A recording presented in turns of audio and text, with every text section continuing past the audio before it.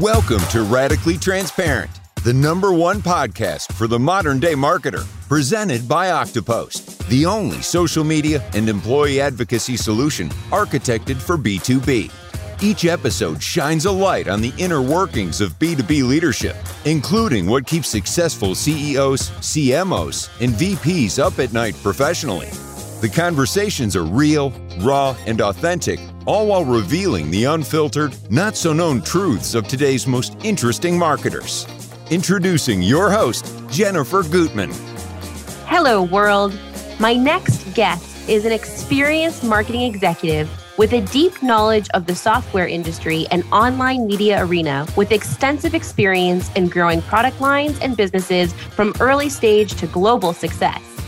Today, we're going to be looking at some of the issues surrounding B2B storytelling, how we tackle the thorny issue of brands no longer being in control of the story they tell, and if this has contributed to marketing losing perhaps the ability to tell a great story.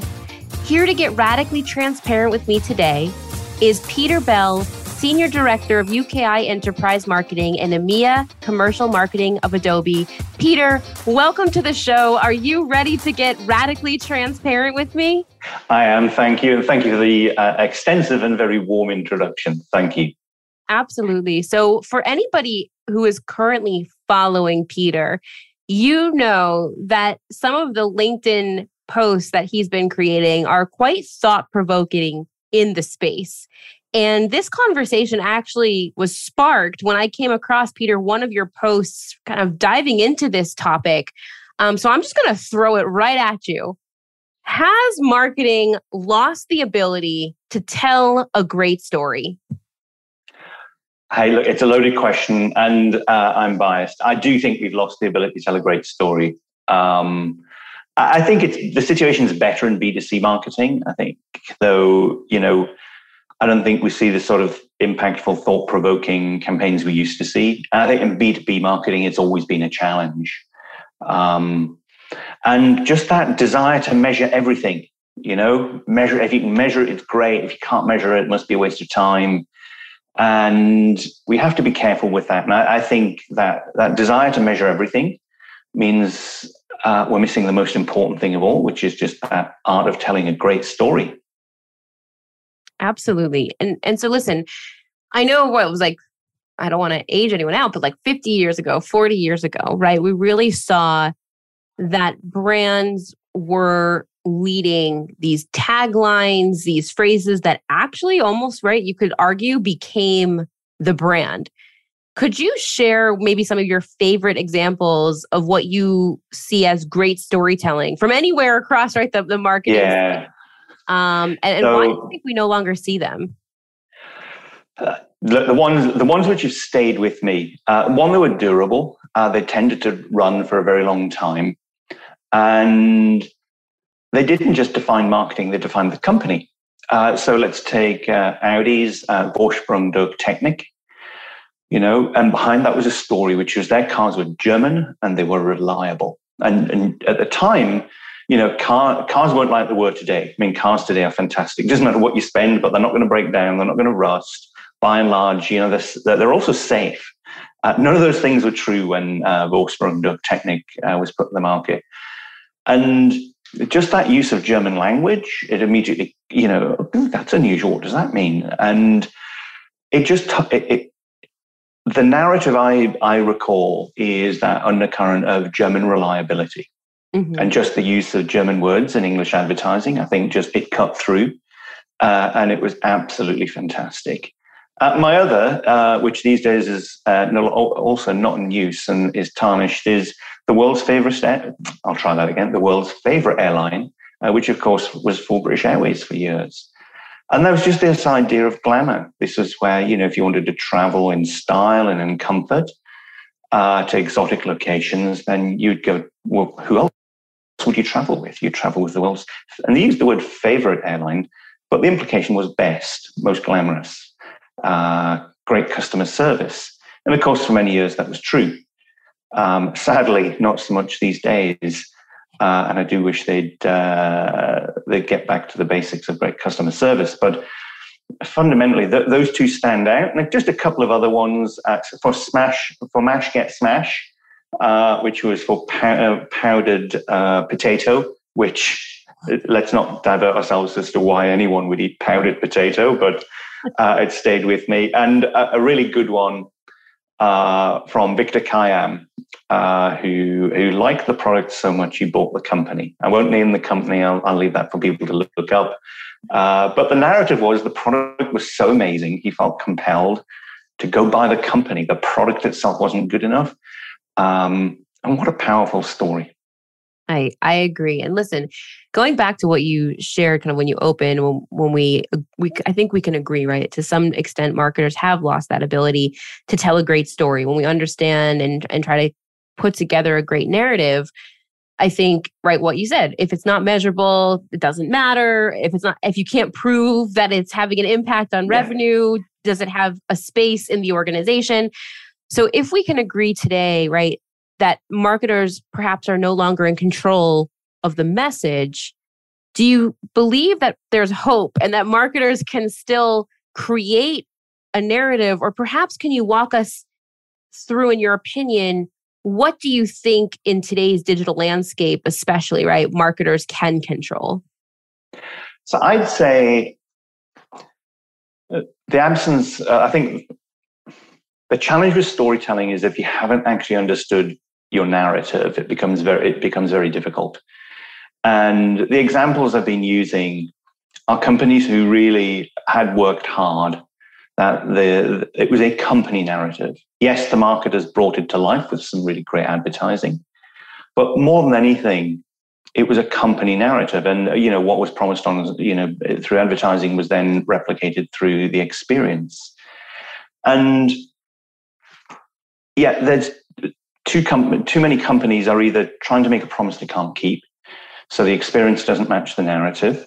And this is true of quite a number of direct-to-consumer, startups where, a very slick website, many promises made, and then the reality is the company's immature and it just doesn't deliver on the promise. And so whether you're a brand new company or a large established company, you've got to be able to deliver upon it. I think just the narrative is so important because my examples from earlier years are from a situation where broadcast media was really the only medium in which you'd hear about a product or a service. You might have a neighbor next door who'd bought a car from Audi in my earlier example, and maybe they'll tell you they had a good experience, but you couldn't log on to the internet, you couldn't poll millions of people. There wasn't social media. And so you kind of had to, you rely on the broadcast media and that's what you heard. Now, clearly, if you're making promises, it doesn't matter how much you're in control of the messaging. If the product doesn't keep up, then ultimately it'll all catch up with you. But the challenge today is you're not in control of the message. It's people are telling stories about you through social media. Your customers are recounting their experience. People can go do their own research. You've got your employees who will also be vocal. They're no longer invisible and they'll have things to say. So if you assume that you're not in control of the message, then it's even more important that you have a core narrative so that the story you're telling through your marketing and through your advertising is the same story your employees are advocating in their presence on social media, etc. In fact, why not empower them? Give them an employee advocacy platform and equip them to go tell your story for you. It's far more powerful. Same for your business partners and same for your customers. They are going to talk about you. So you need to build a strong narrative. And a good current one, I think, two current ones. I think Tesla, have you ever met a Tesla customer who doesn't want to tell you how great a Tesla is? Yeah, it's like, if there is one, I don't know where they are and the power of that, the story that Tesla has told is being retold through their customers. And Peloton created a similar one really? Where, a Peloton owner is going to take at least 20 minutes of your life telling how amazing it is and you should get one. And I think they're good examples of brands who understand look, I'm not in control, but I can write a strong narrative. I understand who I am as a company. And then the marketers, the business partners, the employees, and the customers take that story forward. I love that. I love that example of Peloton only because so I'm sitting, out of Israel, and I remember, right, when I didn't even know what Peloton was, but I suddenly saw on social media, literally every single one of my friends, I'm originally from New Jersey, all of them had Pelotons. They're all posting about how amazing and inspirational it was. And no, this is not an ad for Peloton, right? They are not sponsoring our podcast, but I was amazed by the buzz and the community that they were able to build so fast. And that's a great example. And I agree, right? Employee advocacy is an interesting topic, which I feel we could get into in a whole nother podcast. But it's another avenue to be able, right, to tell the right story at the right time. And then I think the layer there is to the right person, right? And I think that's where the magic truly happens. Completely, 100%. So listen, I want to wrap up. And I would be lying if I said I did not do my due diligence and look over at your LinkedIn profile before this interview. And you've got a wealth of experience, a very interesting background. I'm curious to know if you could share with us today something about yourself that we cannot learn from simply looking at your LinkedIn profile. And I'll add a layer of complexity in tune of today's theme. Can you tell us a story or narrative about that thing that we don't yet know? Oh, so let me share this one. This is my icebreaker, and you go to a meeting, you've got to do this. You've got to tell people something they don't know about yourself. So I don't always use it, and this is probably ruined forever for now telling it here. But I have kind of my nuclear option, which is no one is going to better this one. So we all know the phrase, which is shooting yourself in the foot. It's a common phrase people would use in conversation and business. Oh, I've shot myself in the foot. I'm probably the only person you'll ever talk to who has not only metaphorically shot himself in the foot, but actually shot himself in the foot. What, Peter? So as I lived in the countryside, and as a 9-year-old boy, I was walking up a hill, and the gun went off. Thankfully, it was just an air rifle. So anyway, I shot my foot. I still have 2 feet. It's okay. And can you imagine, as a parent, I can't imagine this, but can you imagine getting a phone call at work from your child to say, I've shot myself. Can you come home? Because I can't.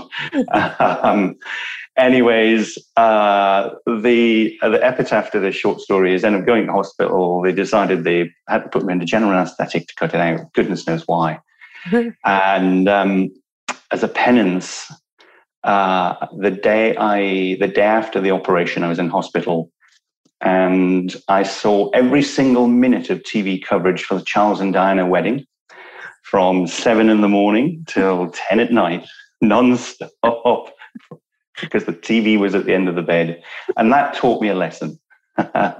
So every time I see a royal wedding, I'm reminded of the fact that I did indeed shoot myself in the foot. There you go. I think that's a meaningful lesson. Peter, it's been a pleasure getting radically transparent with you about messaging and storytelling and narratives.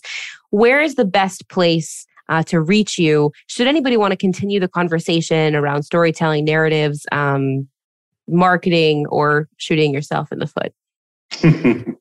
I am good on LinkedIn. I am less good on Twitter. I use Twitter mainly to follow my passion, which is football. I was born in Newcastle, so it's a lifelong curse. It's a religion, but definitely LinkedIn. It is by far and away where I keep my kind of personal presence, and I'm pretty good on it. And not, no service level guarantees, but I'm pretty good on it. Amazing. Peter Bell, thank you so much for getting radically transparent with me today. Looking forward to do it again soon. Thank you. Thanks for tuning in to the Radically Transparent podcast, brought to you by Octopost, the only social media management and employee advocacy platform architected for B2B. I'm Jennifer Gutman, your host and director of social strategy here at Octopost. And if you love today's show, we'd love if you subscribe, rate, and give a raving review wherever you get your podcasts. For more discussion on B2B social media marketing, be sure to follow Octopost on LinkedIn. And of course, to gain access to all our free social media marketing and employee advocacy resources, head on over to our website, www.octopost.com. Until next time.